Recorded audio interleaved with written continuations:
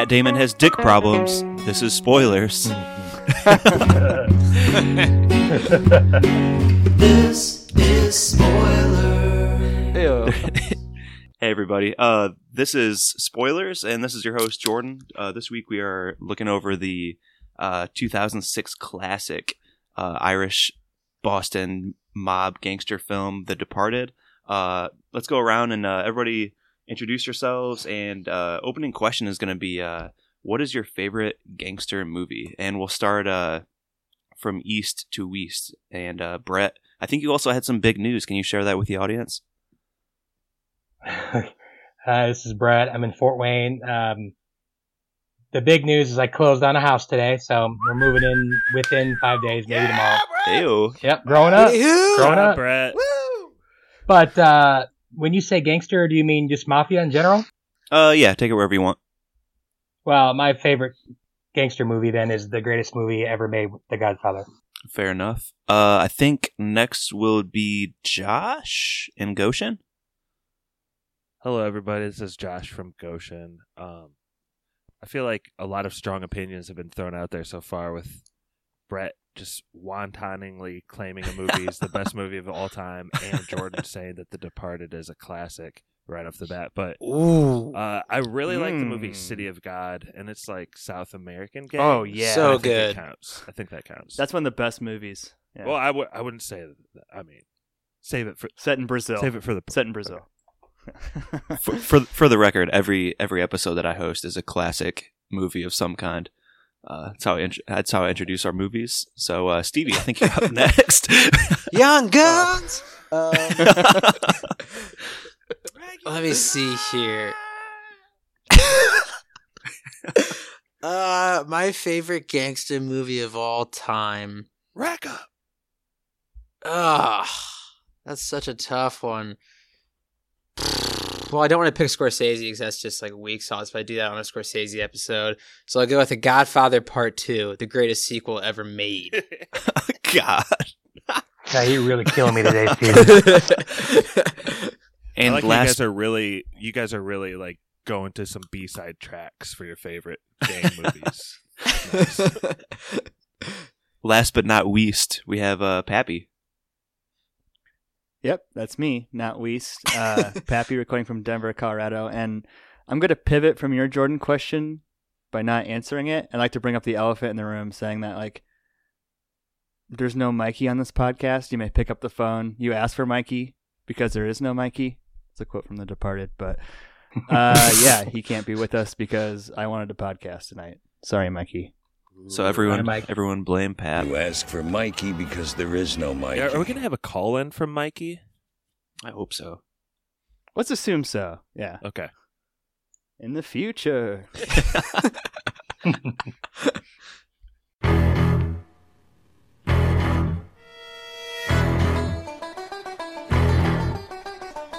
All right, so as I said, we're doing the 2006 classic, The Departed, tonight. I had a little bit of trouble trying to break this movie up, and so I think our first kind of segment that we're going to go through is the opening monologue through the cranberry juice scene. Kind of bookend this first little segment. So kind of the big things that I have here is, like I said, the opening monologue. What is the opening monologue, Jordan? I don't want to be a product of my environment. I want my environment to be a product of me. Years ago, we had the church. That was only a way of saying we had each other. But now, I don't know. It's a funny thing. It put hate in your heart. The Knights of Columbus were real headbreakers, true guineas. They took over their piece of the city. 20 years after an Irishman couldn't get a fucking job, we had the presidency. May rest in peace.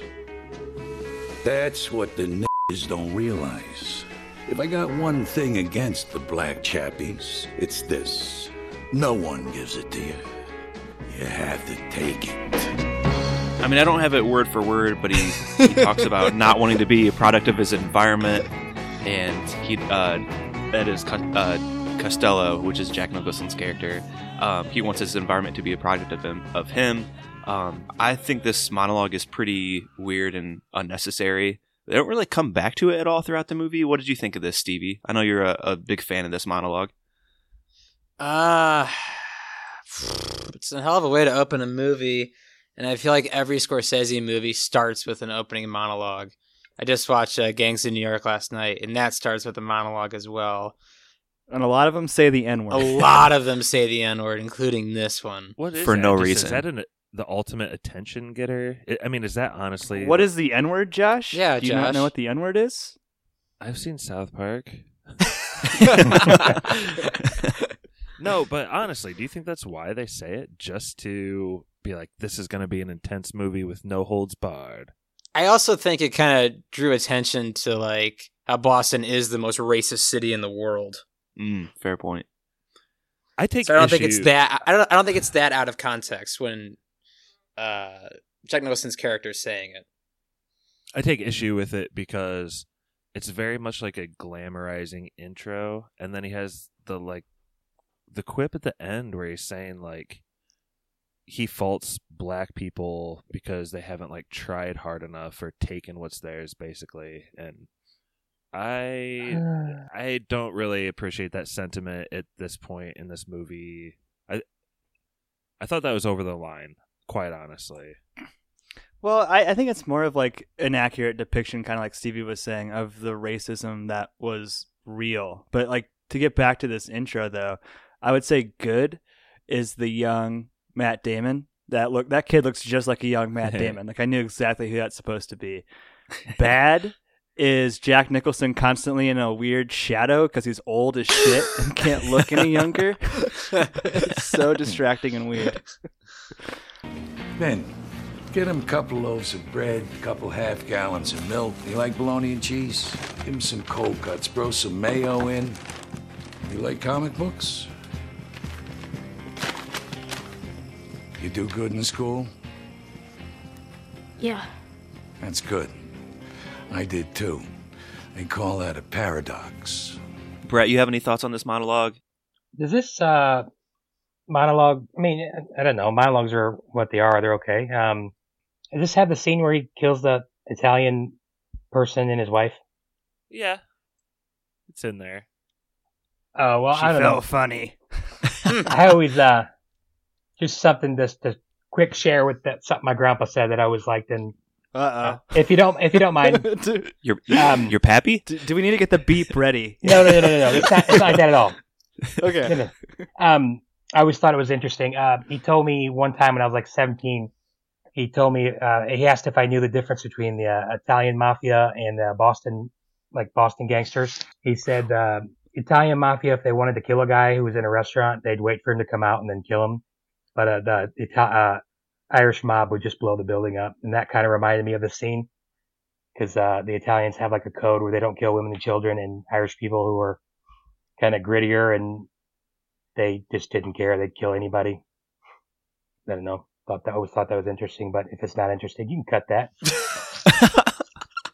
Well, I guess I've I would never also- been more nervous in a joke for spoilers than Brett's Krampus joke. Yeah. I was so thanks nervous when where that was going. The thanks for difference assuming- between. Thanks for assuming Oh, my God. grandpa's racist. Appreciate that. Hey, grandpas are racist. This is what they This are. is true.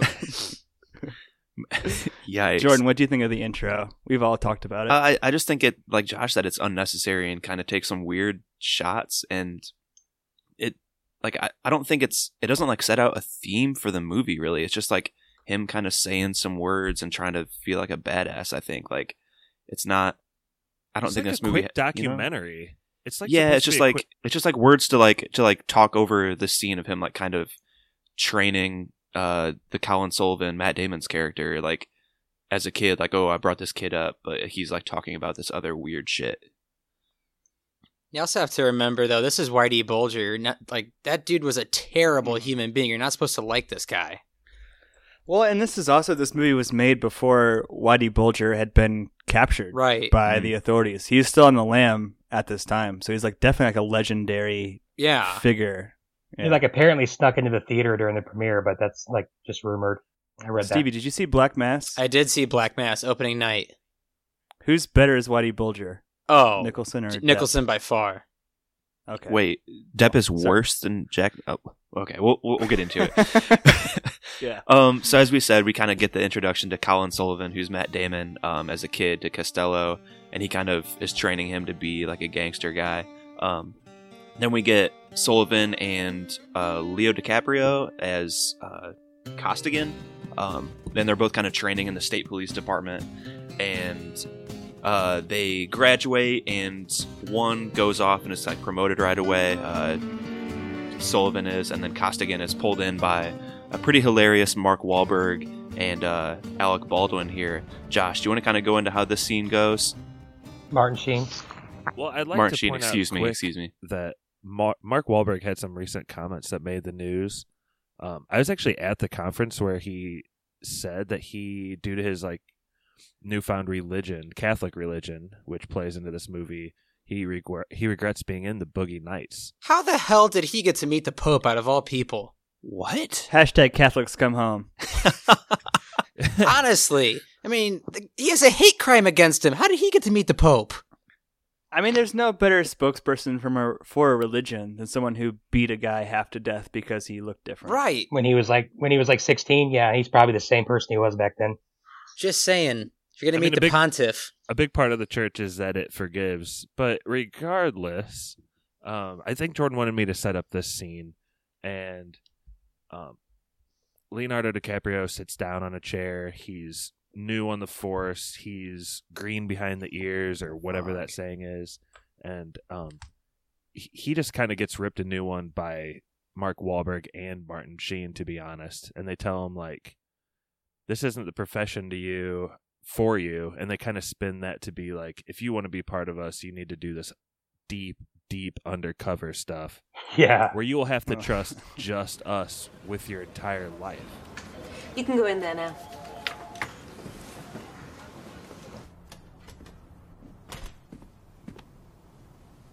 You can sit.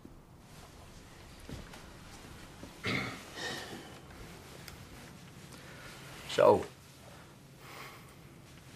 do you know what we do here? My section?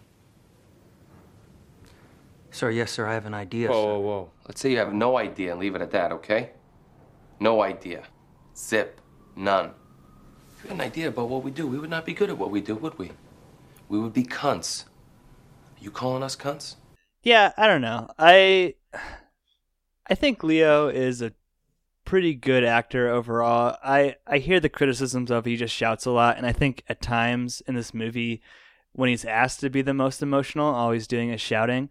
But in this scene, he looks really defeated as he's getting the business, specifically from Mark Wahlberg. Like, Mark Wahlberg just goes in hard on him. Like, which is really weird, too, because Matt Damon just gets a complete pass in this whole scene. Well, he gives some shit to Matt Damon, too, but I think overall, not like, as much. Matt Damon has this like not as much as he upward needed. rise to him that they recognize, and Leo, they're like, "You're not cut out for this job," and I think they're serious.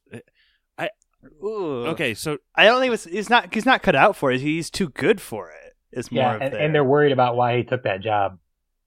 So they want to trust him more than any other cop, or are they saying that because you're so smart, let's use you as much as we can right away because like you're going to be too done smart.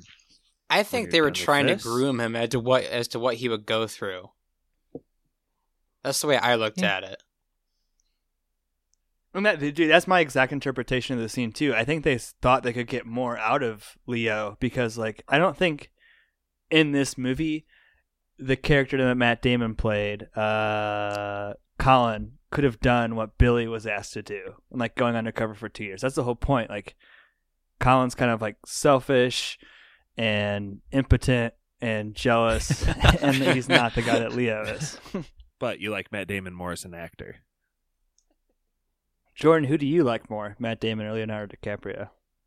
I in this movie, honestly, I think I like Leo more.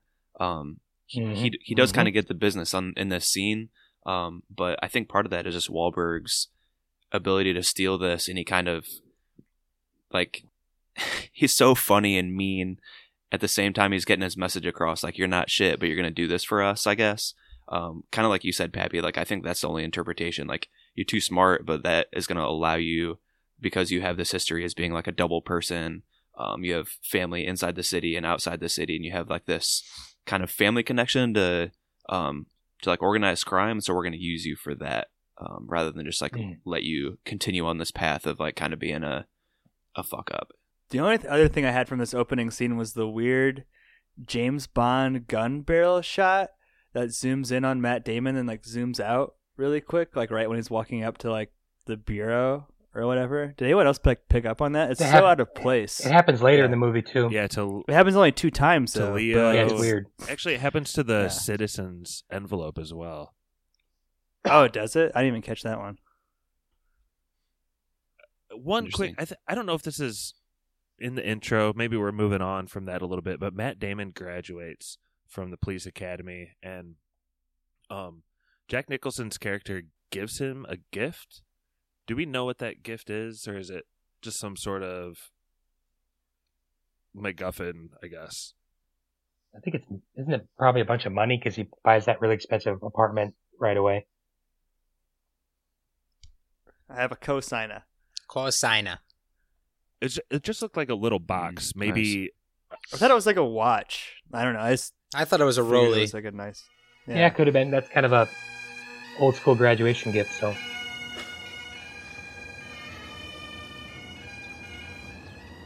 School's out. Thank you, Frank. You earned it. No more pencils, no more books. You guys didn't get a Rolex when you graduated high school? Come on. classic. Didn't have a grandpa's, which is yours, Brett, apparently.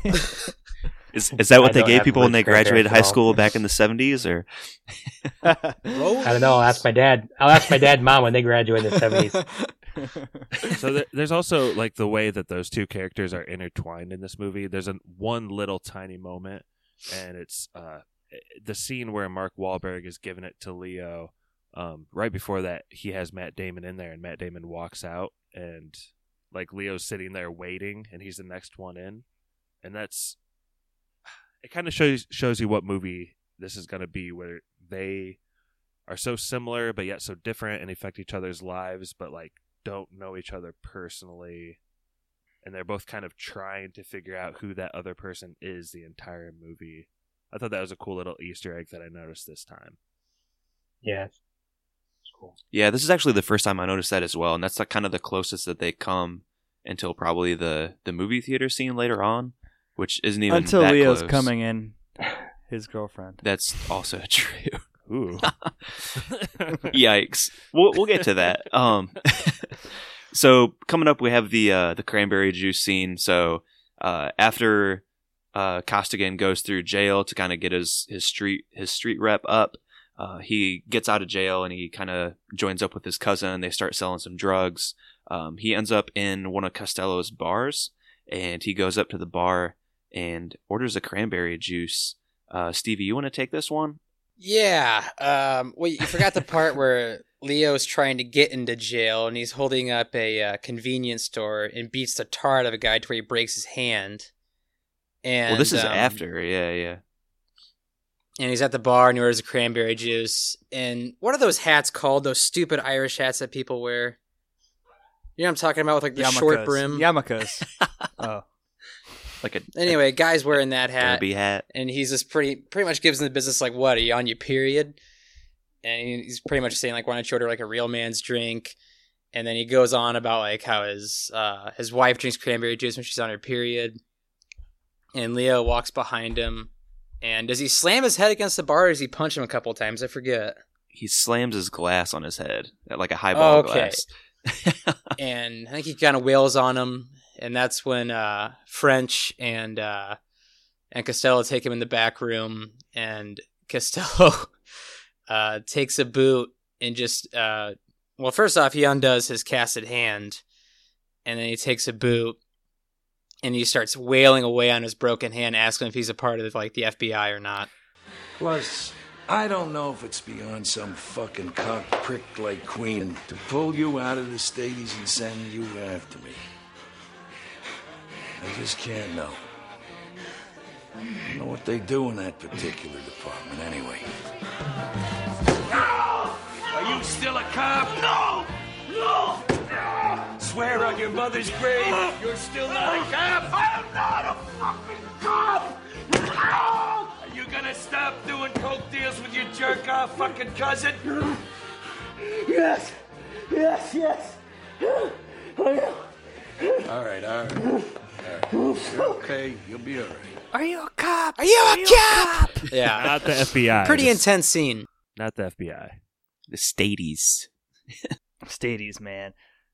And one thing about this scene too is like we spent a lot of time on the intro, but like the title sequence of this movie is like 20 minutes in, and this pretty much happens like right after that. It's like a really weird layout, but this is like the first like sort of violent scene of the movie, and it like keeps consistent with like Scorsese movies because like he has like the most violent bar fights that end in like really serious shit in his movies. Casino for one. Goodfellas. Fucking Shinebox. Cranberry juice. It's a natural diuretic. My girlfriend drinks it when she's got her period. What do you get, your period?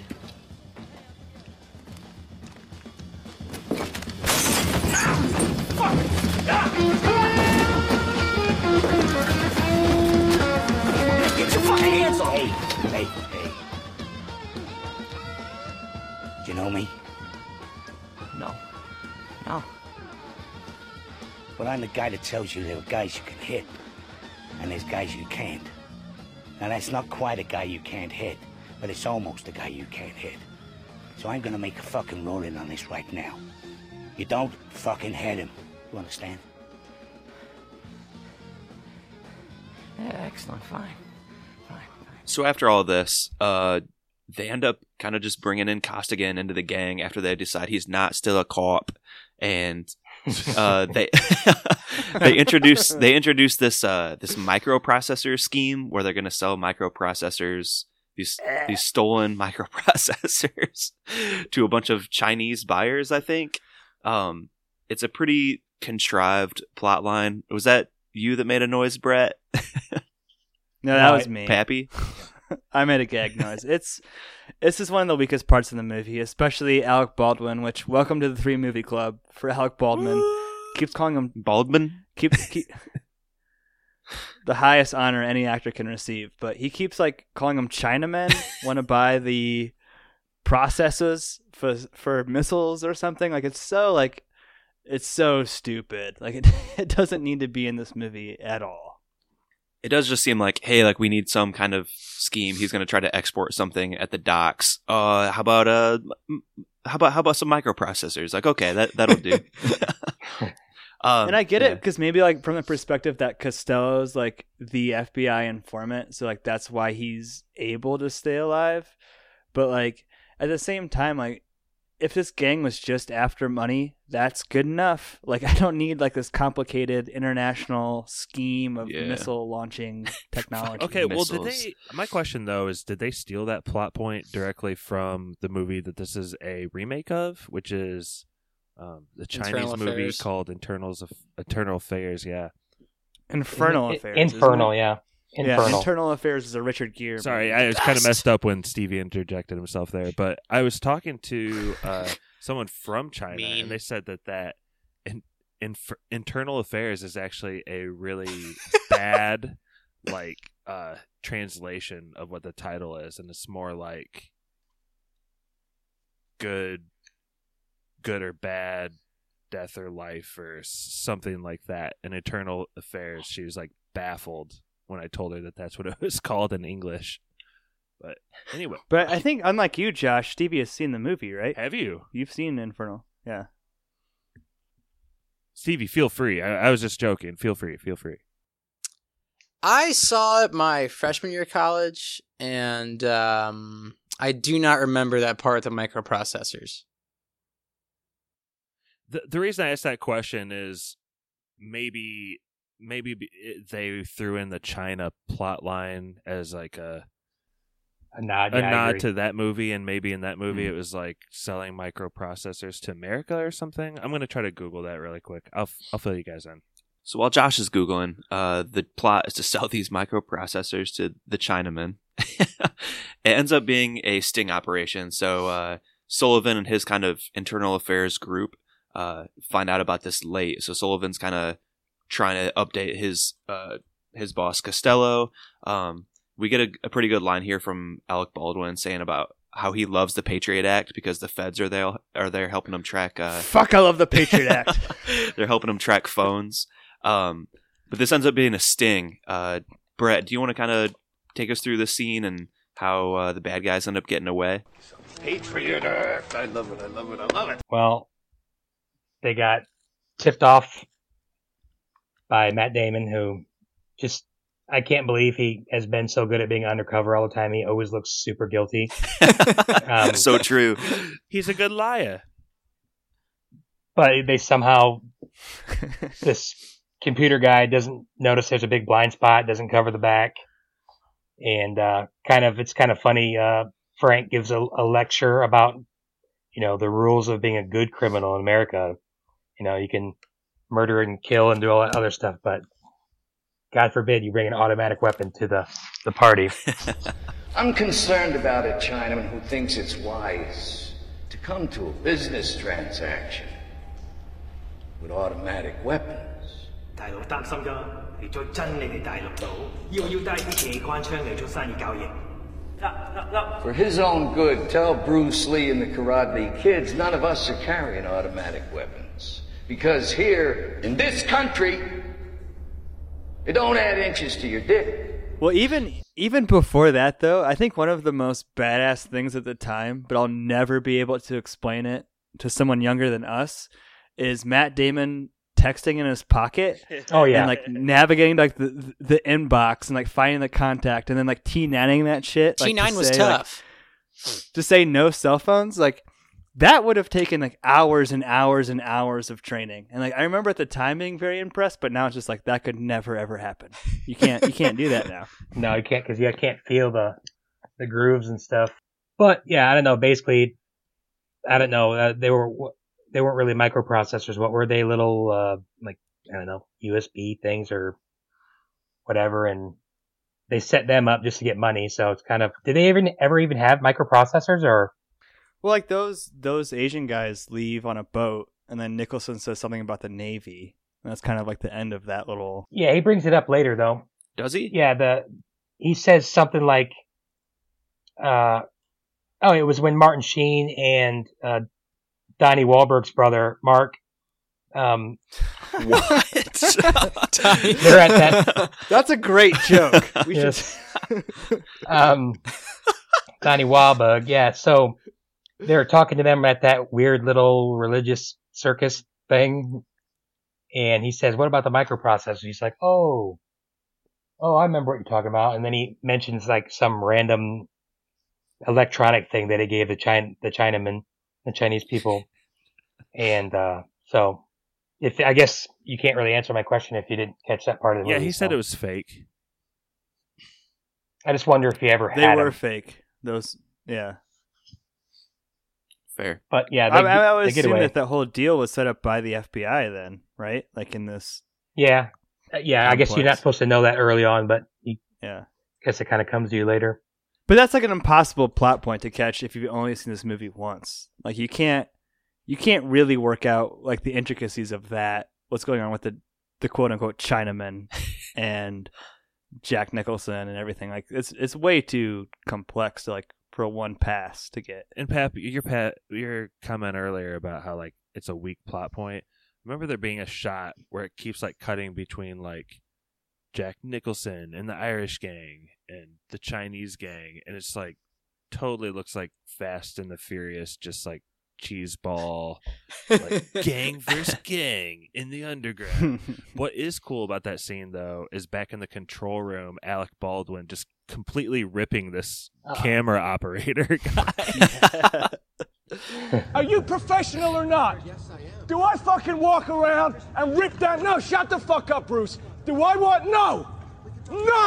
Don't shut me up. So going forward, both camps kind of realize that there's a rat in their respective camp. Sullivan, since he's at the police department, he's trying to get the undercover records, and he's trying to get Costello to get everybody in his gang, like their social security numbers and their birthdays and stuff, so they can smoke out the rat on their side. The police are trying to do the same on theirs.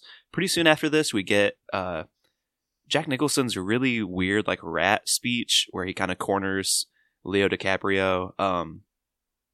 And he's like, why they collect the number, like the social security numbers, and Leo leaves the bar that they're supposed to stay in. And soon after, Costello corners him, and he's like, why didn't you stay? I told you to stay. And he does like this weird rat. I don't want to be thing. you. What the fuck is that? I don't want to be you, Frank. Oh, dude, I love where he's like cheese eating rats. I was really hoping that could be the Instagram post. You love it, Brett? Were they talking? Yeah. What's wrong? Yeah, Pat? and I actually.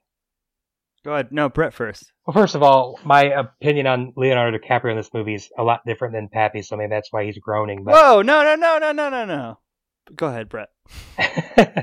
No, I don't know. I thought I was talking to Brittany about this, and we were talking about how, like, kind of the first half of the movie, Leonardo DiCaprio is kind of all natural and he's pretty believable. Then, like, from that point on, when he's kind of cornered, as Jode put it, he looks so guilty, and he kind of looks guilty, I feel like, the rest of the time throughout the movie. So it was kind of like a little turning point for me that I noticed, or at least, to me. So I don't know. I like that little speech. It's really intense, and I don't know.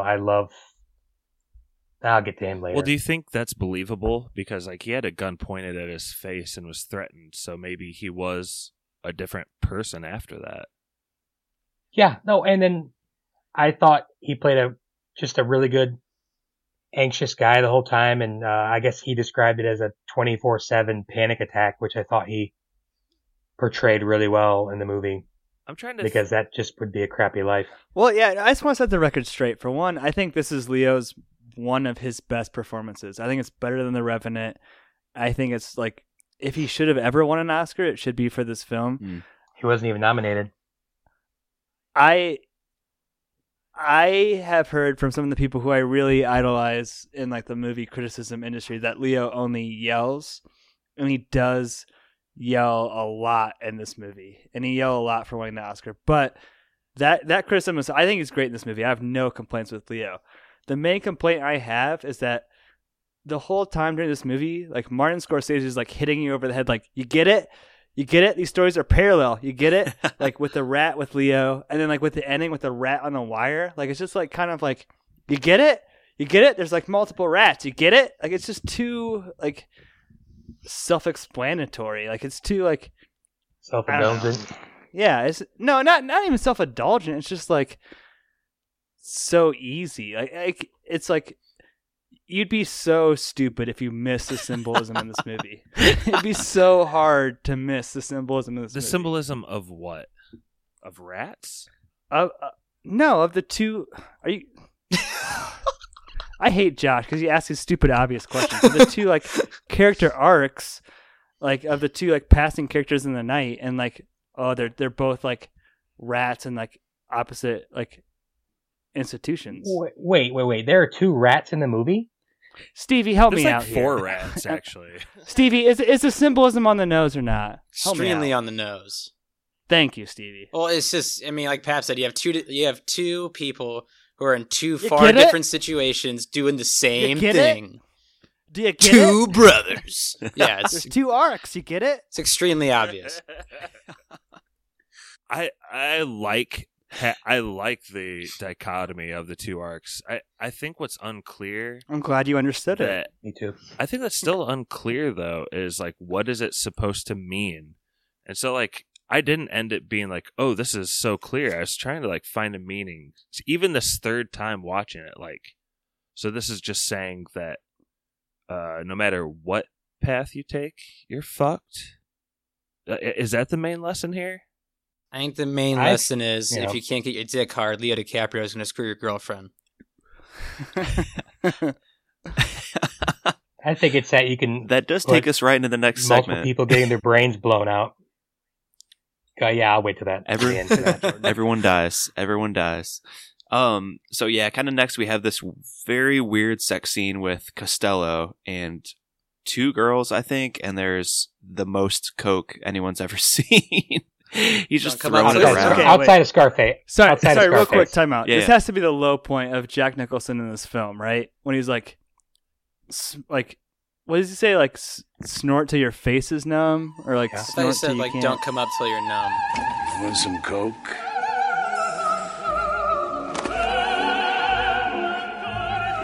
There it is. Don't move till you're numb.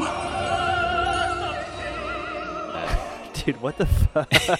And he has that so creepy weird. smile. It's, yeah. Wait, what's Called a Coke smile. Does that work for anyone? Yeah. I don't want to take away from No, it for not me. a little bit. That was bad. It was Nicholson's idea. that worked for me a lot more than him saying to the quote Chinaman, "In this country, one person gives the goods and the other gives the cash in this country." That was the worst. Because in this country, you don't add inches to your dick. In this country. That was the worst part for me, but He's at least got the a lot of cocaine worse parts. scene was short. It's just like 2 shots. So there's that weird sex scene, and then we also get our Costigan and our main female character, I guess, who is a psychiatrist, who is dating Sullivan, but then Costigan shows up at her place, and they end up hooking up. Brett, how did you feel about this hookup? Thought I heard a noise. And what? No, that wasn't me. That was the heater. Oh, my bad. Usually we can hear your dishes going. It was laundry and my air conditioner. Not, I don't know. She's smoking hot in this movie. I couldn't say.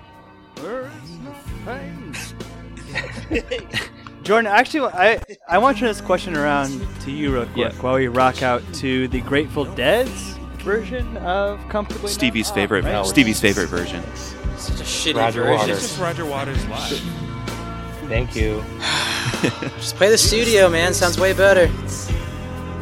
Probably costs a lot more money. There is no pain you are receiving. A distant ship, smoke on the horizon.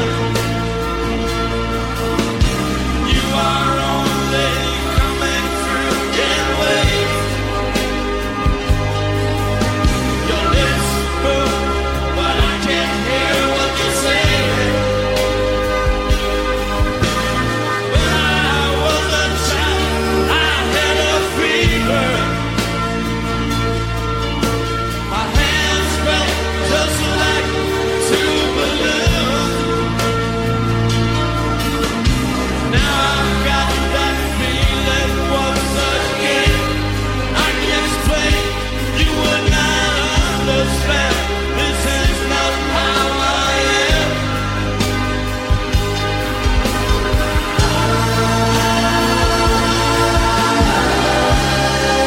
Become comfortably numb.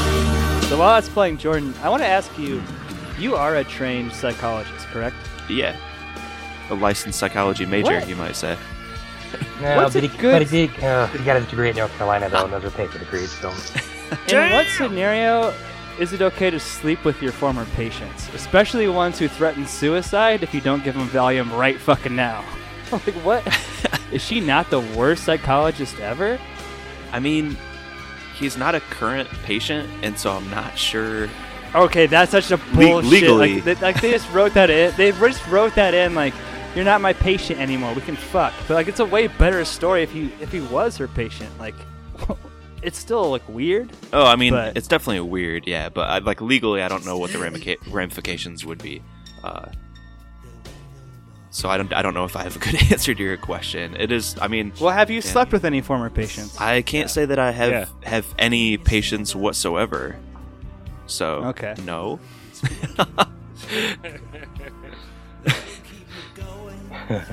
Sorry, take it away, Roger Waters. Happy, you're really going on the offensive here. You have some good points. Do you think, though, that her character was just a horrible person? No. When I watch this movie, and I have to accept the fact that she moves in with her, like, you know, very upward mobile, socially climbing the ladder boyfriend, Matt Damon. That makes sense. Impotent.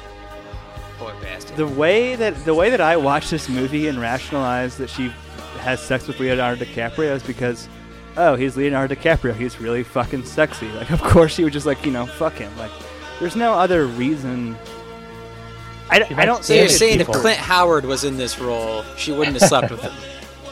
I don't besmudge a male or female character with, like, giving in to temptation, but there's no good reason why Harvard-educated Madeline should sleep with a former patient who, her only interactions that we see with are him threatening suicide, him demanding pills, and him being, quote-unquote, so vulnerable right now it's turning me on. Freaking me out.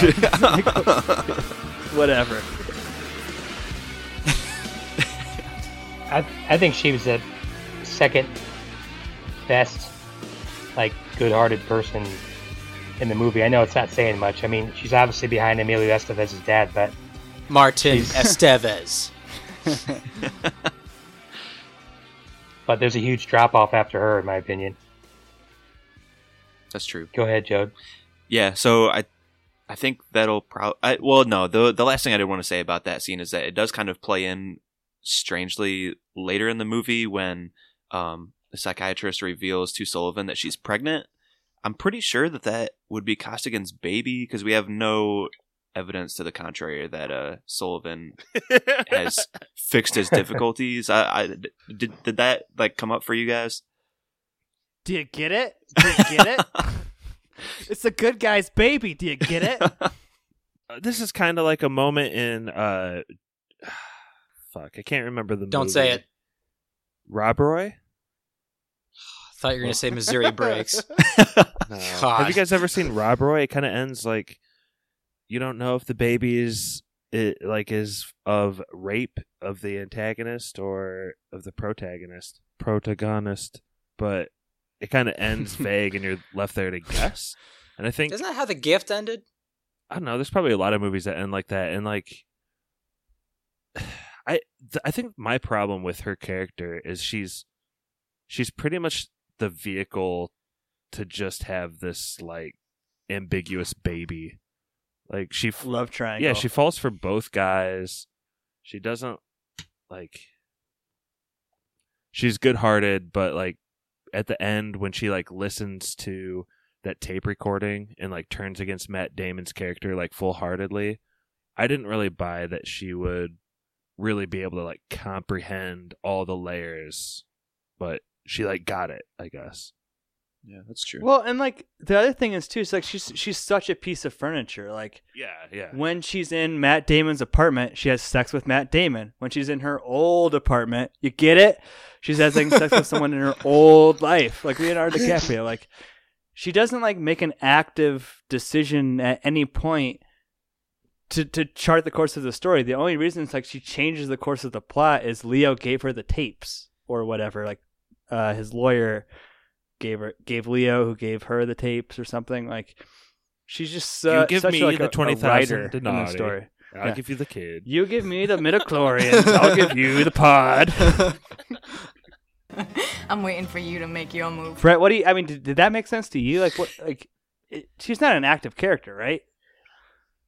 I don't know. I think she's kind of like like you were talking about. It's really obvious. It's like good versus evil, and they're both playing opposite roles, but she's kind of like the teeter-totter in between. I don't know. I thought she was decently well-developed. She was a heck of a lot more well-developed than Frank's girlfriend. Most useless character in the whole movie. God. That's a fact. Terrible. I mean, has there ever been a character that's got less of a story arc than that redheaded? She's even told at the end, she was a terrible person, we've lost too. Frank. And then, like, you don't see her reaction, and you just never see her again. No, she was useless in that She movie. literally doesn't matter. That's pretty common in Martin Scorsese films, though. Is not a lot of female characters have like a great arc. But yeah, this Yeah, is a but classic, Jordan. they're all- classic. They're all playing like the Peggy Bundy, like useless. Yeah, I mean married that's with every Martin children Scorsese female. movie. Yeah. So Martin Scorsese, Yeah. he's like, yeah, women like powerful men, right? Yeah. Every movie. Yeah. You get it? Get it? Do you get it? God. So I think that'll probably end our discussion of the strong female character in this movie. So going through, there is a chase scene that starts in a porno theater. I wanted to bring this up because it's got two quick little things. Like Taxi Driver. In the porn Watching theater. See You Next Wednesday.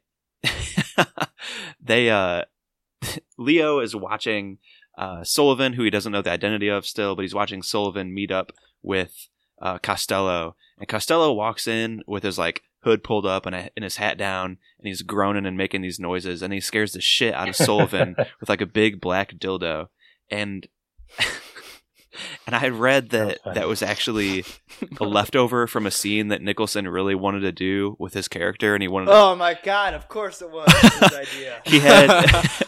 He had this scene that he wanted to do with Costello and a bunch of hookers and a bunch of coke and a bunch of dildos, and that was like his thing, and he had to be like talked out of it by everybody else on set. He's so weird.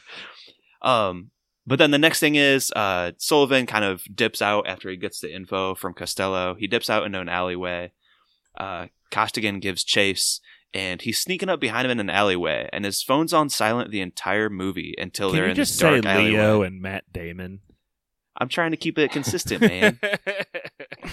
Good for you, Jordan. His You phone's do you. on. Way to break the fourth wall. Way to break the fourth wall, Yeah, Josh. man. Too many Irish names. His phone's on silent the whole time, and until he's like right behind him in the alleyway, and it's like ding, ding, ding, ding, ding, ding, which is just really just like a terrible plot point to me. I don't know. Those are just two quick points I wanted to bring up. Stevie, was there anything else in this little snippet that you wanted to bring up before we kind of bring it to the ending?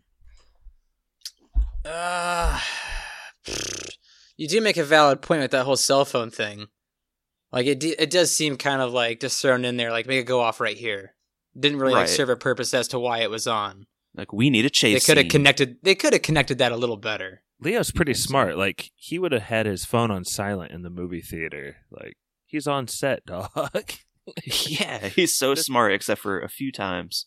I had in my notes that one of my favorite parts in the movie was like the conclusion to this scene, because it slam cuts from Matt Damon crossing like the night street and a surveillance camera like in the rain to him like back in the police office, like presumably an hour or so later, like going through that footage and deleting the applicable photos. I thought that was pretty cool and showed like the power that he had from the inside pretty well. That's true. I think he's also trying to check out if there's any like photos after that from the security footage, if he can see like who was chasing him come out of the alleyway, but that doesn't seem like it gets him. Well, like very the whole far. like 5 seconds where he's like staring at the camera, like super. Yeah, like very guilty. I'm like, what? Those cameras suck back then. Huh? Wait, that's just like in Cabin of the Woods. Oh my god, Brett, where he looks at like the wire camera and he's like, "Oh, fuck." In this country. All right, That's a funny. good connection, Josh. That's good. You get it, Pat? Check out Cabin in the Woods, guys. Check out Cabin in the Woods. You Great get it? episode. So pretty soon, both of our rats, Pappy, find out that Costello is an I get it. FBI informant. Rats? There's rats?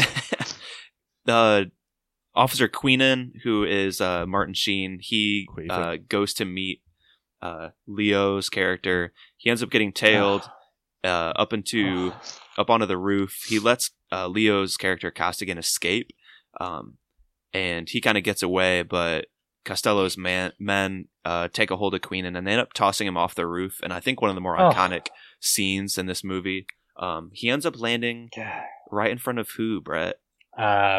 Leo. Yeah. Splat. That's that man. I was waiting for it the whole time, and it still devastated me. I love Martin Sheen. He's like the only truly good character in the movie. And I feel like Martin Sheen's love for Notre Dame throughout this movie is a direct reference to when he was on the West Wing. Yes, and definitely. that president. It has to be, right? That's a definite one for one. Yeah, for sure. Unless he might be a Notre Dame fan to begin with, but yeah. But either way, Josiah Bartlett. I think there's a little more than that, because supposedly it plays into the whole morality of this film that Martin Scorsese wrote in, and about Catholicism and like faith and like there's Boston College like right down the street, and they chose Notre Dame. I don't know if I buy that. Yeah, they're Jesuit though. So anyway, still Catholic, just different. You're Jesuit. It's not the only Irish. Later, Jack Nicholson, when he's like shot in the stomach, he has a Notre Dame just like gray. Gray Irish shirt, Yeah, it looks really crusty on his big old belly. Plus, there's like a big blood stain. Looks like. Well, he wouldn't wear any Boston stuff. Did you read about that? I think that's hilarious. Yeah, he refused to wear a Red Sox hat. Yeah. What a prick! Yeah, douchebag. I actually thought he did. What an over the hill prick! I thought he had done like a decent job playing this, but now I'm just realizing like he's like living out what he wants to do. It's really gross. He's gross. He's gonna be the next one caught, you guys. I'm picking him. Him? Yeah. I don't think he needed to force himself, man. I mean, women loved him. He's done his crimes. The statute of limitations is passed on all of them. Statute? There is no statute of limitation on heinous crimes. Yeah, you would know, Brett. I actually looked it up because somebody said it last week. Let's please not get into that. Like, that's differences. One of the interesting differences about like Martin Sheen going splat and the original Infernal Affairs, which I've heard brought up, is that in the original, the guy falls on Leo's character's car. It's like more of like an eye level, like coming to Jesus moment. Like you're seeing that guy who sacrificed himself like eye to eye.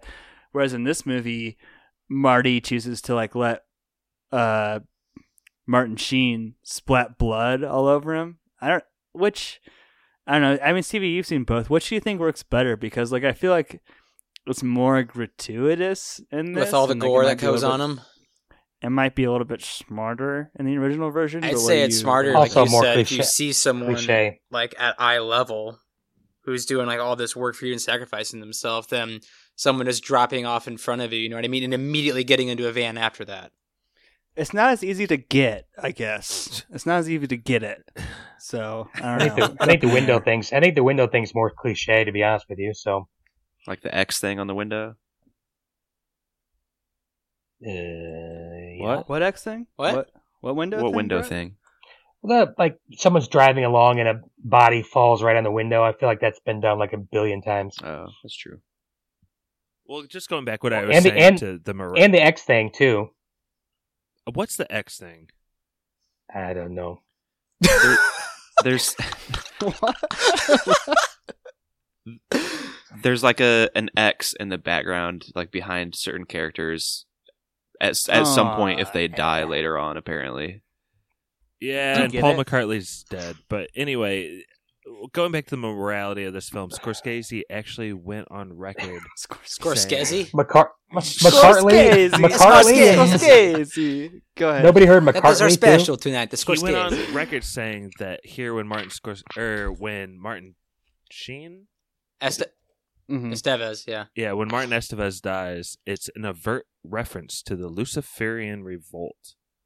And like a lot of it they're saying is like despite him being like the good guy in the police department, like his men who should be loyal to him still decide to like follow him and tail him to that building. And then therein that's why like the bad guys like get on the scent and end up killing him. Does that like Pappy, do you get it? That's pretty cool. I don't know if Pappy gets that one though. So it's like a Jesus thing, right? I think by far Is and we Martin talk about- Estevez our Christ character? Absolutely. We talk about the Christ-like figure quite a bit on this pod, and this one's pretty clear. But I don't think It's definitely But I think it's Charlie ironic Sheen's dad. because Pappy didn't get it.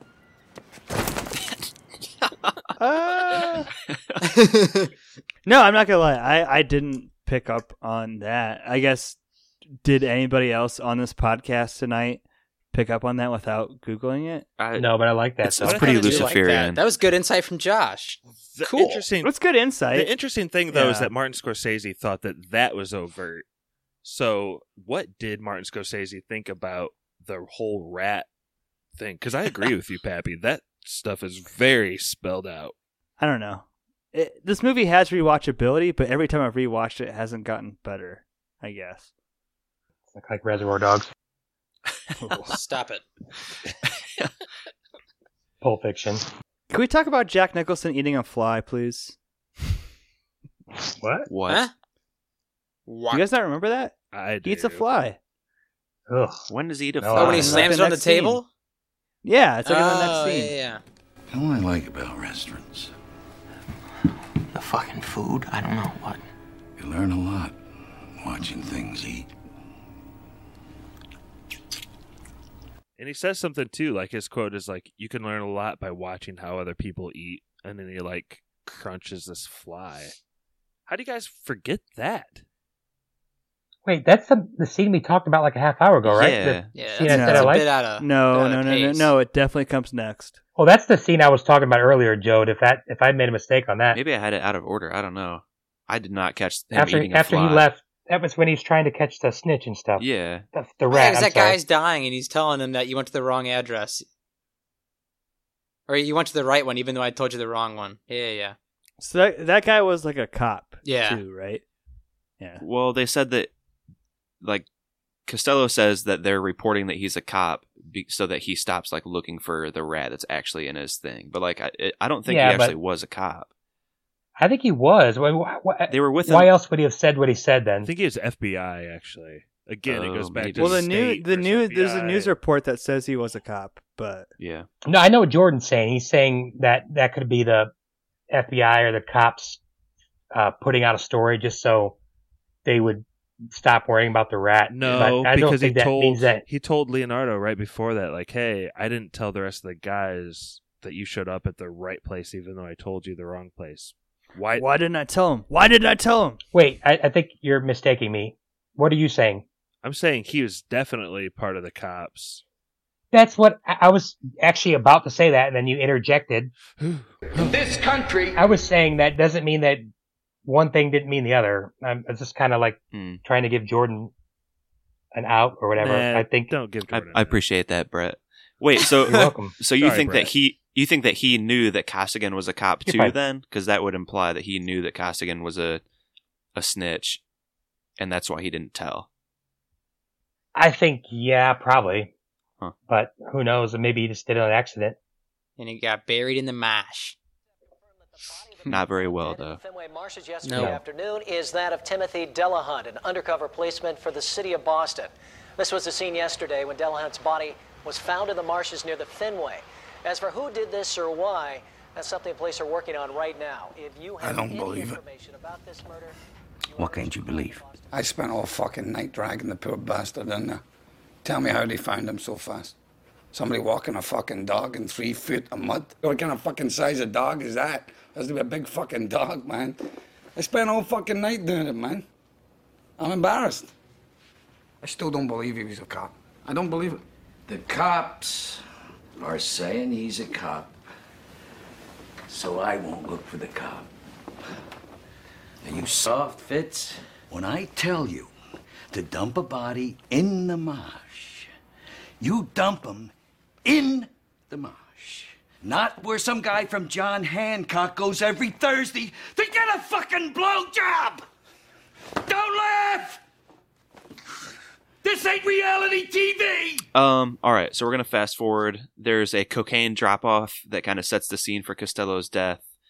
He eventually admits to being an informant to Sullivan, and he tries to get the draw on him, but Sullivan smokes him first.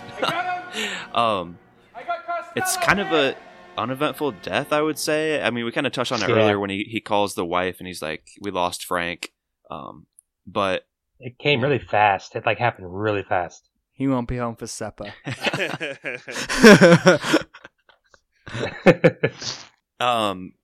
Costigan is then able to come into the department and kind of get his life back together, but then he notices the envelope from the gang with like everybody's social security numbers, and he panics and he runs away, which is I think the second time that he kind of loses his cool. And yeah, he blew that. Yeah, like why wouldn't he just stay there and expose Matt Damon as the true rat? Yeah. Right. Or at least not be so obvious about it and then get his identity back and then sneakily go and do all that stuff. I don't think he meant to be caught, but he was, like you said, he was way too hasty. Probably because he saw when Matt Damon pressed delete, he literally saw his picture go whoop, deleted from the internet forever. Deleted forever. And plus, the only two people in the precinct that even knew about him were gone. But he didn't delete it until after he ran. Yeah. I was just kind of joking because that scene was so ridiculous. It shows the picture like from top to bottom, like wipe out of the internet forever. I thought that was really funny too. Jordan, can we just rewind really quick to Again? Jack Nicholson's death? Yeah. Did you not think that was like kind of funny how Matt Damon had to decide like 3 separate times to kill him? And he was like almost dead, and he'd try to kill him back, and he'd shoot him more. And he'd try to shoot him. Yeah, it's like a series of like 2 shots, series of 3 shots, and a series of like fucking 10 shots. Bam, bam, bam, bam, bam, bam, bam, bam. I got him! I got him! That's a fair point. I didn't laugh that much at that point because, I don't know, I hated Nicholson by that point in the movie so much. I was very ready for him to be done, for us to get to that next part. So yeah, Costigan panics, he leaves, and then Sullivan erases his records. Eventually, Costigan, Leo, has enough evidence and in enough places that he forces Matt Damon to meet up with him on the same roof that his boss got thrown off of. And this is where we kind of get into our final, very like kind of confusing get it's. Do you get it? Does anybody want to walk us through this? I'm on board with the get it's, Pap. I'm on board. Pap, since it's so obvious, why don't you take us through, man?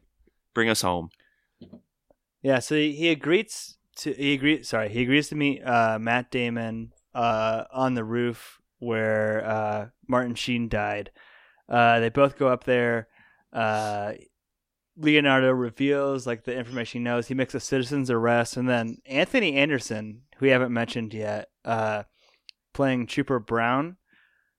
Get it? Okay, Pap. Comes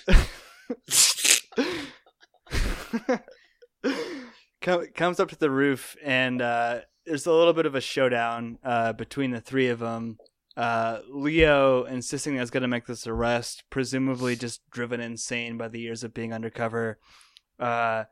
He takes Matt Damon down the elevator, bypassing Anthony Anderson. And in this scene, this is one of my favorite scenes of the whole movie because you see Matt Damon being such a fucking weasel. It's so great. How he just like run through his options, like, oh, you can't arrest me, and it's just like, just fucking kill me. Like, he realizes how fucked he is. But then like, just fucking kill me. So there's 2 twists. There's one like when they get off the elevator, Leo dies and he gets shot by, I don't even have his name in front of me. Who's the guy who shoots him? Berrigan. The other rat. Looked like he was going to invade Poland the whole movie. The other rat. Yeah, some super underdeveloped character shoots Leo, and you think you were the only one? Like, he had multiple guys in here, blah blah blah blah. So Matt Damon caps him. Quick funeral, and then Mark Wahlberg kills Matt Damon of Boogie later. Nights. Mark Wahlberg of Boogie Nights. And then there's the rat scene. Oh, Pap's favorite. Do you get it? Josh, do you remember when we first watched this movie? I think so. Do you remember my reaction to this movie? No. I know this is great. This is great stuff here, guys. In this country, No. But this is like a complete overreaction to me, and I was actually telling Brittany about it earlier. I stormed out of you and Ralphie's place after this movie. I was so mad. I'd still to this day, I don't think I've ever been more mad after watching a movie. It was kind of like... Did you not get it? Well, I didn't have someone there going, get it to me. So, but I just was really mad because I really liked the movie, and then I hated it, and then I didn't watch it for like 10 years because I don't know. It kind of ruined it for me. It's kind of like the end of Innocence for me, where I'm like, oh, I guess we can't have the good guys live in the end anymore. And don't get me wrong, I know you gotta switch things up, but I just was really mad, and I wasn't as mad when I watched it this time. But just to spell it out, Brett was specifically mad at the injustice that Leonardo DiCaprio faced. And yes, I think, like, Pap, as much as we joked about Get It, if there's like any sort of moral lesson in this, I feel like it's squashed in that Leonardo, who was, I mean, he crapped on the whole movie. Yeah, he's crapped on the whole movie in multiple ways, and like you said that Martin Sheen finally about to do it. Martin Sheen was the like heart of gold character. Like, really, I think it's Leonardo DiCaprio. Like, he gave everything he had. Like the hero, yeah, for sure. He's like the hero. I don't know if he was as pure as heart as like Martin, but yeah, you're right. I was actually thinking about that earlier, but yeah, I mean that comes into more of like what the movie's trying to say, and like I think what like Marty's movies aren't happy films. No. Like, you don't walk away from watching a Scorsese movie and you're like, oh, that was uplifting. Like, I feel like this movie is just basically saying no matter what path you take in America, you're gonna get shit on. Like, he's trying to tell these two stories of one guy tries to do the right thing, one guy tries to do the wrong thing, and they both get kind of fucked. Like, the whole thesis of the movie is no matter what path you take, your life's gonna kind of suck. No, and I get that. I get that now. I just, at the time, I was, it was the 70s. Things were crazy back then when I watched this movie. So, but your child may live on. What? No, but I don't know. I get it now, and you make a really good point. Your points are good, Pappy. I just, at the time, I was just really shook, man. I was shook. Not quite Casino and shook, but in a different way. But like when I swore off that I'd never go to Vegas ever after seeing what happened to Joe Pesci. Spoiler alert.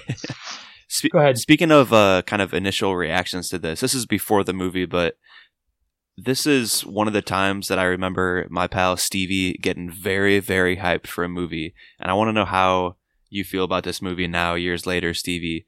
Obviously, it's a great movie. Yeah, I do too. Yeah, I think it's a great movie. I mean, we can be cynical about it and, prod out what's wrong with it, but at the end of the day, it's still a great movie. I mean, it's not Martin Scorsese's best movie, probably not even his third best movie, but it's still a really good movie. That's fair. Opinion. So there were a few casting decisions that I saw online, and two that I kind of want to bring to you guys. Brad Pitt was initially cast as in Matt Damon's part as Sullivan. I can't imagine hating him. I can't imagine hating him like I hated Matt Damon. He ended up EPing though on this movie, right? Yeah, he did. Like, yeah, he was. Yeah, him and his I'd rather just not do work and get paid. No, he did it. He did a crappy movie instead that I've never seen, but I heard it was really Babel. Crappy. Babel. Yeah. And then the second one was Al Pacino was initially cast in Jack Nicholson's part. He could have been pretty good. Would that have worked for you guys? No? Post-Heat, no. It wouldn't have been. It would have been just him better, reprising his Godfather role for like the 19th time. Okay, your Scarface and Godfather and everything. If we got to put one of those guys, Michael and Tony are total different ends of the spectrum. That's a whole different story. Especially Godfather 1, Michael. Yeah, I mean, I think Godfather 2, Michael's super snaky, but he's not like stupid like Tony Montana. Straight sociopath, yeah. Yeah. But this whole movie is setting up for whoever plays Frank to get an Oscar nod. Like, the fact that Mark Wahlberg got the supporting Oscar nod is a joke. Like, it should have been the character of the mob boss, and like Jack just completely blew it. I feel like De Niro may have had enough, gravitas to actually care about my job left in the bank to like pull off that elder statesman before he became the mailman role. But yeah, like I mean, clearly Jack Nicholson didn't have it. Like I can't picture Al Pacino in it. Like, but this is like a teed up like Oscar nom. This movie got 5 Oscar wins, didn't it? Got 4, Best I think. Picture, didn't 4? it? Yeah. Best Picture, yep. Best Picture, Best Directing, Best Screenplay, and Best Editing. The fact that Jack didn't even get a nom is kind of a slap in the face when this movie got 5 other nominations. Like, I mean, you think it's a slap in the face? Does he deserve it? No, Leo didn't campaign on this movie, though. Yeah, I read that too. Leo And- campaigned on Bloodsport. Yeah, he didn't even Blood try Diamond, Blood Diamond, and that was Whatever. Which is a I blood. thought he was. I thought he Better should have movie. won. Better performance. I'm starting to realize that with this and Missouri Breaks, like,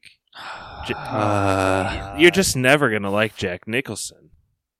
I love Jack Nicholson. He just hates this movie. He's better in Missouri Breaks. He is better in Missouri Breaks, actually. 1,000 He's like, times better.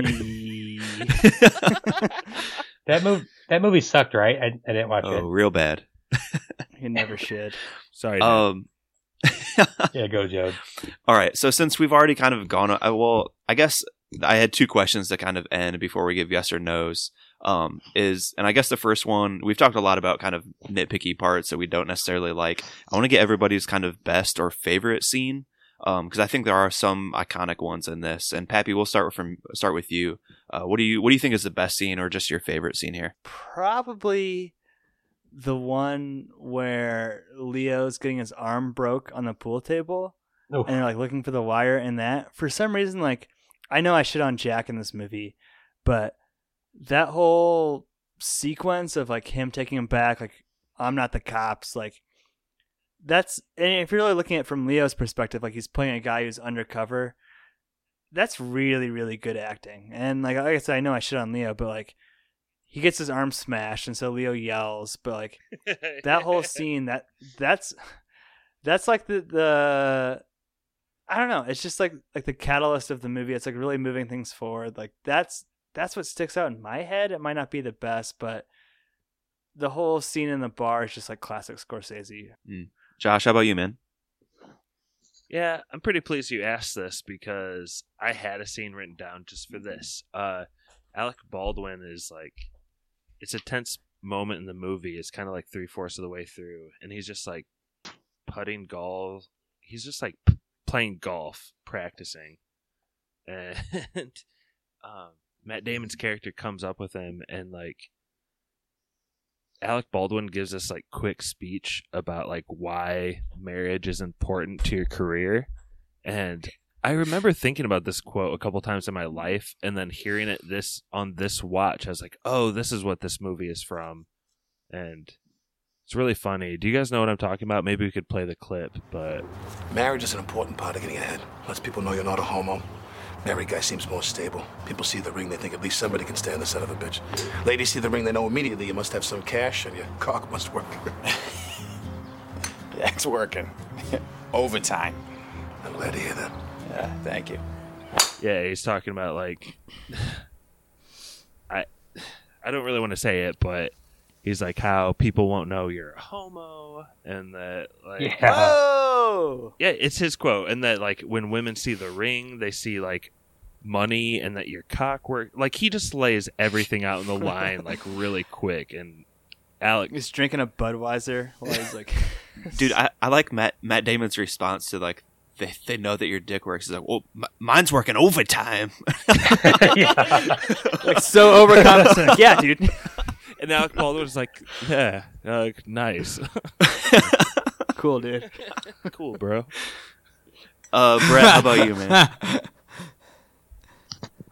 Man, mine's really understated, and it might not be it, but it stuck out to me, and it involves a guy who I absolutely love, and he's not been mentioned one time in this movie, in this podcast. I'm absolutely devastated.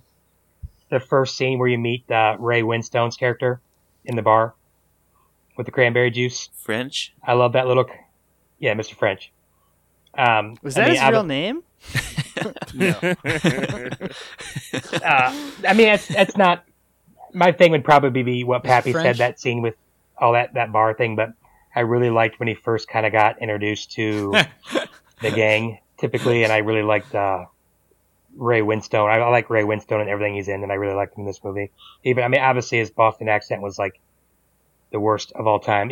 But then again, you don't really know if he was trying to be. He could have been an English Boston guy, but from Providence. Does everybody know what I'm talking about? Yeah. But yeah, no, and I liked every time Martin Sheen was in the movie. So. And Stevie, favorite part, best scene? I think my favorite part was when Jack Nicholson's character presents himself as God to the two priests and the nun. Oh, no. That was great. That's good. Well, yeah, he's just kind of, when you look at Boston, I mean, the Archdiocese and Catholic Church is it's a huge institution in Boston, especially with the Irish Catholic base that's there. And he's kind of getting after him, telling him, like, hey, stay away from the kids, this, that, and the other. And he's drawing the whole time he's talking to Leo DiCaprio. And in the beginning of the scene, the nun kind of makes eyes with him and smiles at him in kind of a weird way. And did you guys see what he drew when he, like, put the napkin on, like, the table? It was a naked nun. Yeah, it was a naked nun. It was pretty much saying, like, if I can get her, that makes me God. So that was probably my favorite part of the whole movie. Yeah. It's a pretty intense favorite part of Steve. Well, I thought it was just a well-written part. That's true. Fair enough.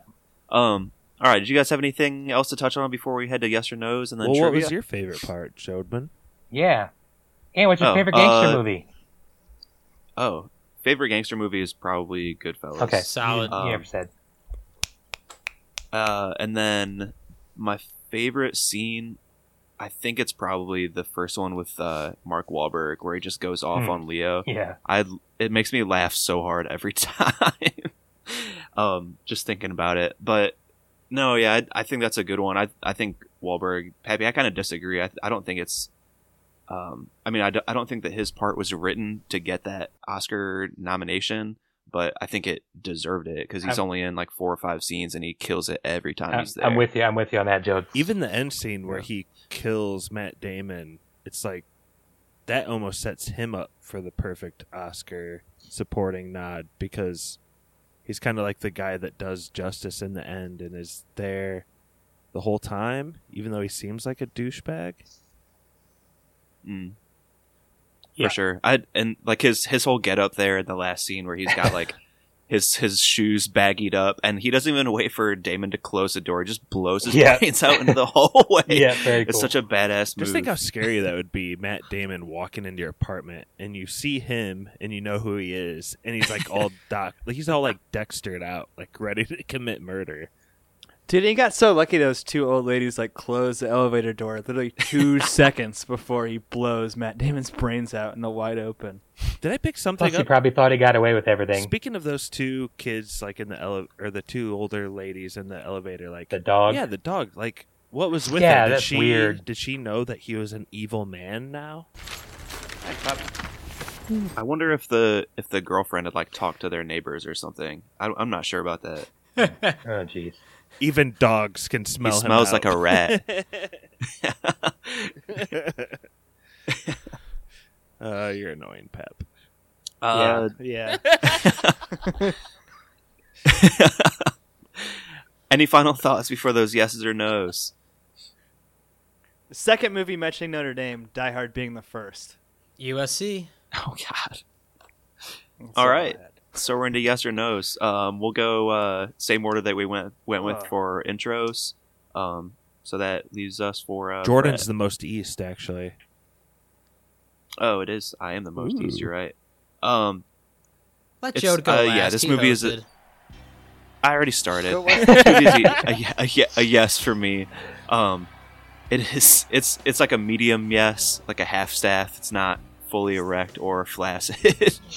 I think it's a good movie. It does kind of fall apart when you watch it more than 2 or 3 times. I think there's a lot of loose ends, but I think it is good and entertaining, funny in parts, but also a decent TV like hungover Sunday movie.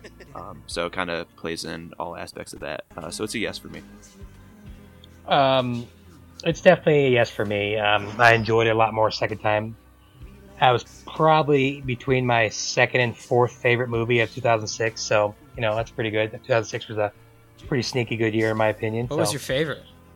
Oh, what are the Prestige by far.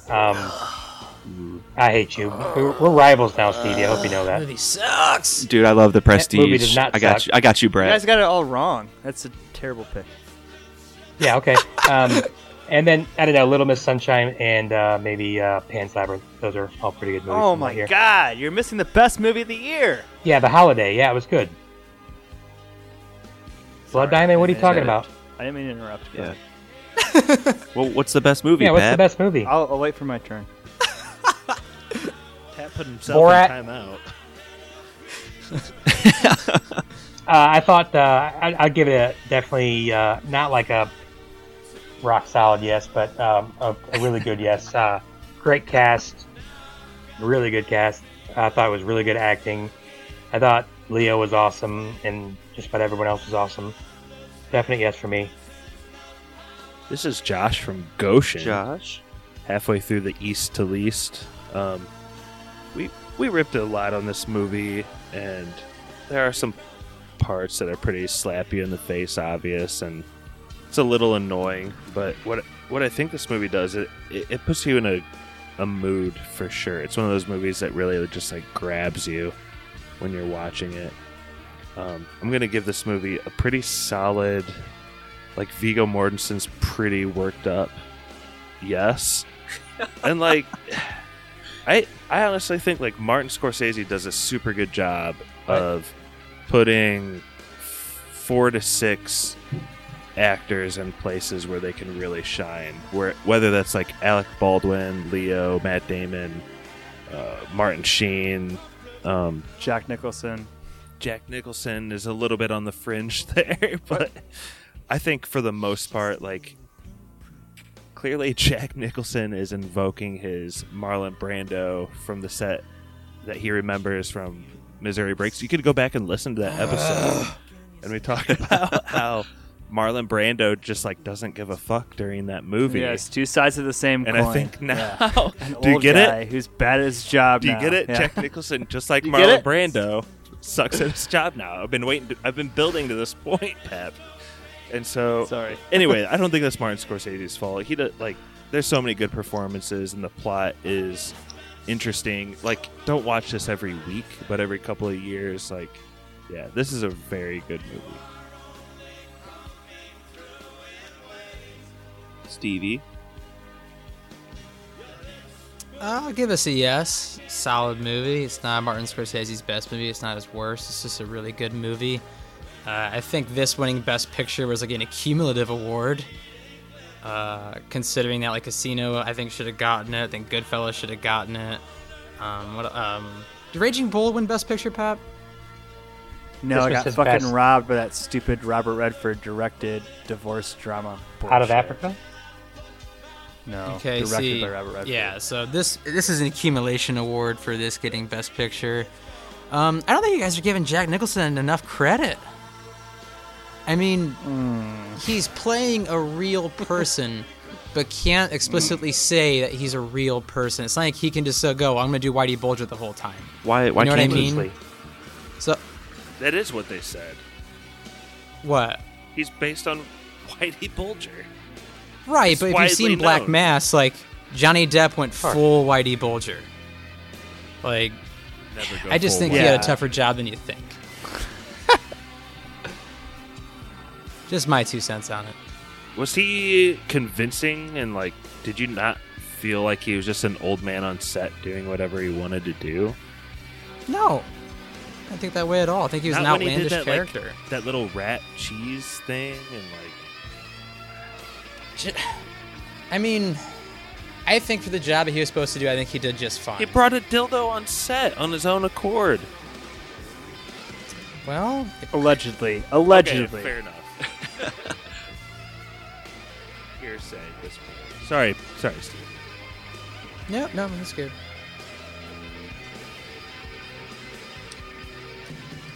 Pat? Oh, is it me? Yeah, so at one point, this was my favorite movie of all time. It's a hard yes for me. I've probably seen Hard. it at least 20. I've probably seen it 20 times, and the more I see it, the less I like it. Honestly, it really runs thin at some points, but I love this movie. It's a hard yes. But to get back to the point of the Oscars, clearly the best movie of 2006 is Children of Men, which did not get nominated for Best Picture, which is one of the biggest crimes of all time. Yeah, I've heard so many people talk about how terrible that movie is. Yeah, but those I've never people are seen it, dumb. so. Terrible? Yeah. Yes, I know. No you one's guys, I know ever you called both like Children of it. Men terrible. If I'm ranking the movies of 2006 as Children of Men, The Departed, Little Miss Sunshine, then what was that movie you spoiled, Josh? That forgettable one. Missouri Break. Yeah, whatever. That one. Pants. before. So, yeah. Yes, hard yes for me. I loved it a lot the first time. Love it less each time I see it. Well, at what point do you stop watching, Pat? When the stupid podcast stops. You're ruining the magic. This dumb podcast stops making me watch these movies again. So that's wanna watch five yeses. Stevie, what does that make this movie? Preserved? Preserved? Okay. I Do think you have so. a Christ-like character for us? 100. Oh, we already said that's Martin Sheen. What food is this, though? Boston crab. No, it goes Yeah, I back. think the only fresh reason caught. that Jordan picked this movie was to have a connection to Young Guns. What was your connection Yeah, to can Young we talk Guns about that you that? kept? I don't understand. Martin Estevez is the father of Carlos Estevez and Emilio Estevez. Okay, if we want to get into 6 Degrees of Young Guns, we can do that for any movie we've spoiled. Yikes. Plus, I'm pretty sure Martin Okay. screamed regulators when he fell off the building. Regulators! And exploded full of blood. You guys ready for some trivia? Please. Sure. All right, I'm trying to figure out what our order needs to be. So who's hosted, like going back last? Pap's coming off a 3 Papped. Oh God. Fuck you. Stevie's been a while. I think it's Stevie from everyone on here. What's a 3 No, Pap? yeah. What does that even mean? Every time he's available for trivia, he gets it. Bull crap. So Bull Pap. Stevie, you're actually going to go first because I'm pretty sure that's an advantage in this game. And so we'll go Stevie, Brett, Josh, then Pap. So how this works, this is higher or lower, and I've got a list of 1, 2, 3, Hate 4, this blah, blah, game. blah, like 10 or 12 Martin Scorsese directed films, and you're going to go higher or lower with the Rotten Tomatoes scores. So if you get one right, you get to keep going. So potentially you could get 12 in a row, and the other guys wouldn't even get a chance. Audience or critics? This was, what was it? IMDb No, score. Rotten that you said? Tomatoes. Whatever one's displayed at the top. Oh. That's Metacritic or Meta. Meta. All right, let's It's get on critics. with that. I'm It's gonna critics, lose. Let's Stevie. do it. It's critics. Sorry, All my right. bad. Yeah, does that make sense, Stevie? Sure. Metascore. So we start off with The Departed at Wait, how do you win? It's whoever gets the last 2, right? no, whoever gets the most. So like if Stevie Okay. reels off 7 to start Okay. with, like that might be a winner. Yeah. Game over. So we start off with The Departed at 91%. Our next movie is The Aviator. Was its review higher or lower, Stevie? I hate that movie. So long. Everyone does. I know. I think it won 5 Oscars too. Just because I hate it and I'm tired, I'm gonna say lower. Lower is correct. It was 87%. Next is a movie that I think you mentioned earlier, Cape Fear. Higher or lower than 87%? If I remember it, my brain, I think that had like a 74, like a 77. I'm gonna go lower. Wow, impressive. 74. The next one, yikes, is He remembered in you his just brain. remember fucking their tomato meters. Do you know how dumb my brain is? Yeah. I remember the dumbest things in the world. Pap, you've seen me do trivia. That's pretty incredible. You're the rain. You're the Thank rain you. man. Definitely. We eat fish sticks Yeah. on Fridays. Let's do it. Cape Fear did come in at 74%. The next one is Shutter Island. Higher than 74? Higher or lower? Yes. I'm gonna go higher. Incorrect. Shutter Island was 68%. Brett, you're up next. You ready? Really? Yes, sir. So Okay. Shutter Island was 68%. The 2016 classic Bleed for This, higher or lower than 68%? Is that with Miles Teller? It is. Higher. Just barely higher, 70%. Damn. A tough question. The next one on our list is Silence. A little more recent. Or no, what was that, 2016 as well? Yeah. I don't Higher even or know what lower that than is. 70%? Liam Neeson. Who's in that movie? Oh. Lower. Incorrect. Silence was 84%. Oh, buddy. Jeez. Andrew Garfield, Mishawaka native, Adam Driver. Was Adam Driver Yeah. in that? Yeah. Josh, you're up next. Yeah. Silence was 84%. Next up on our list is The Color of Money. Aren't you gonna give like a year and some Starring info Paul on that Newman. movie? Starring Paul Newman. Paul Newman. There you go. Thought you would knew this one. You should know it. I'll say higher. Correct. 89% for The Color of Money. You're welcome. You're welcome. What can I say? The next one is Thanks, another was one of Brett's favorites, Casino. Higher or lower than 89% Higher. for Casino? Higher. Incorrect. 80%. Oh! 80% Yeah. for Lucky. Casino. Is there just one pass? Is Patty. there one pass through on these? No, we'll keep going. Keep going. We're only What's about the leader in halfway the through. clubhouse? How many right? Stevie's with got 2. 2. Brett and Josh tied with 1. Right.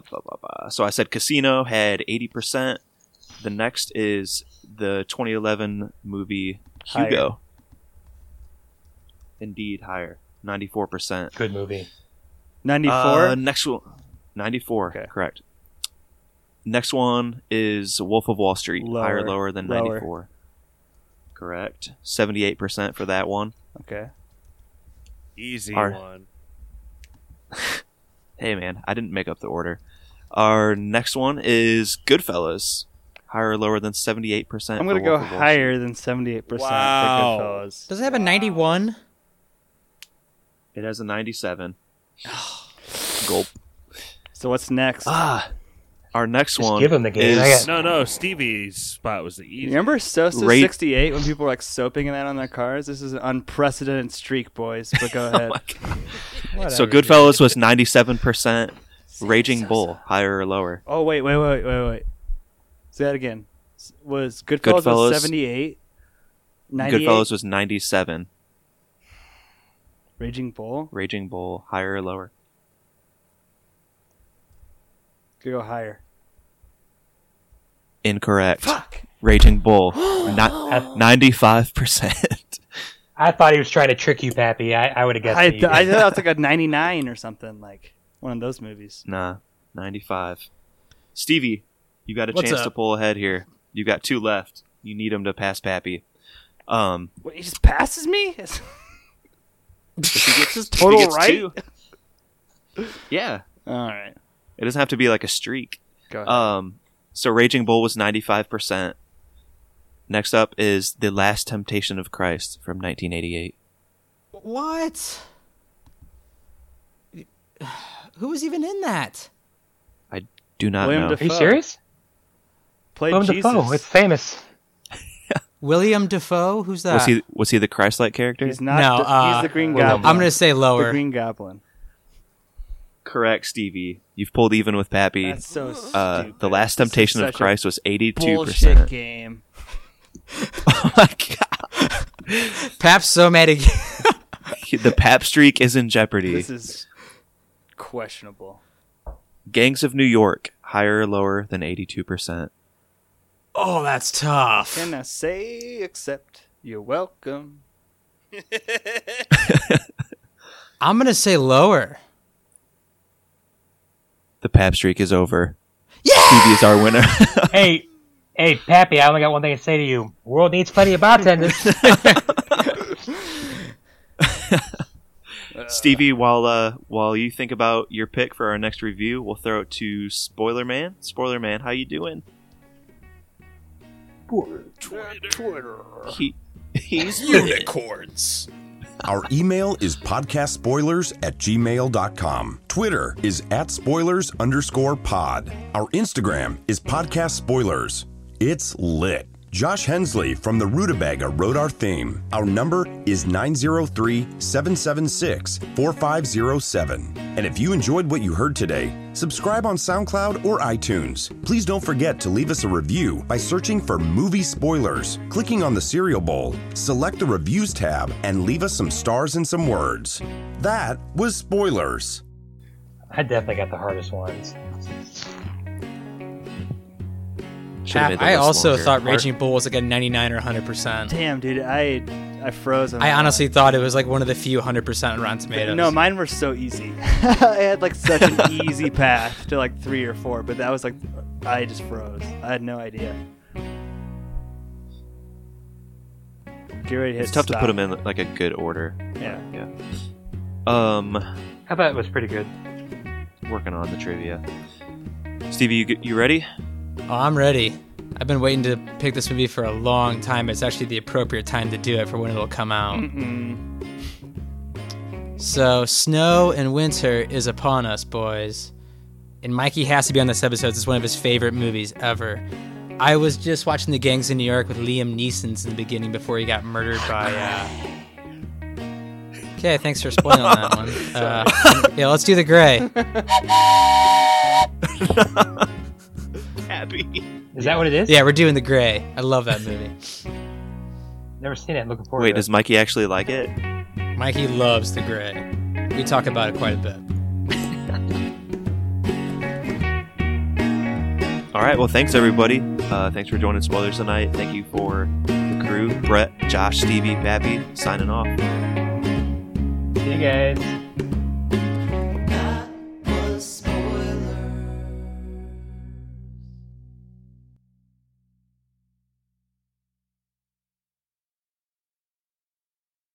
Checking my mic. It's kind of bummed in this movie that Martin Scorsese played the shitty version of Comfortably Numb instead of the good studio version. I've become comfortably numb. Well, it was still good. Just, you know. It's the shitty version. Pink Floyd is a shitty band. Pain, you are Stevie. What? I will reach through this computer and wring your neck if you ever say that again. Let's go. This is gonna be a good podcast. What'd he say? They're an overrated band, man. They are not overrated. You're overrated. I know I'm overrated. I'm very comfortable with that. When I was a child, I had a fever. Bleeding glimpse. Her hands looked just like 2 balloons. Something. I'm in a bad mood now. This is fun. I haven't been on the pod in forever. Comfortably numb. Brett, don't worry. The babies just don't get it. Plus, don't take anything I say seriously.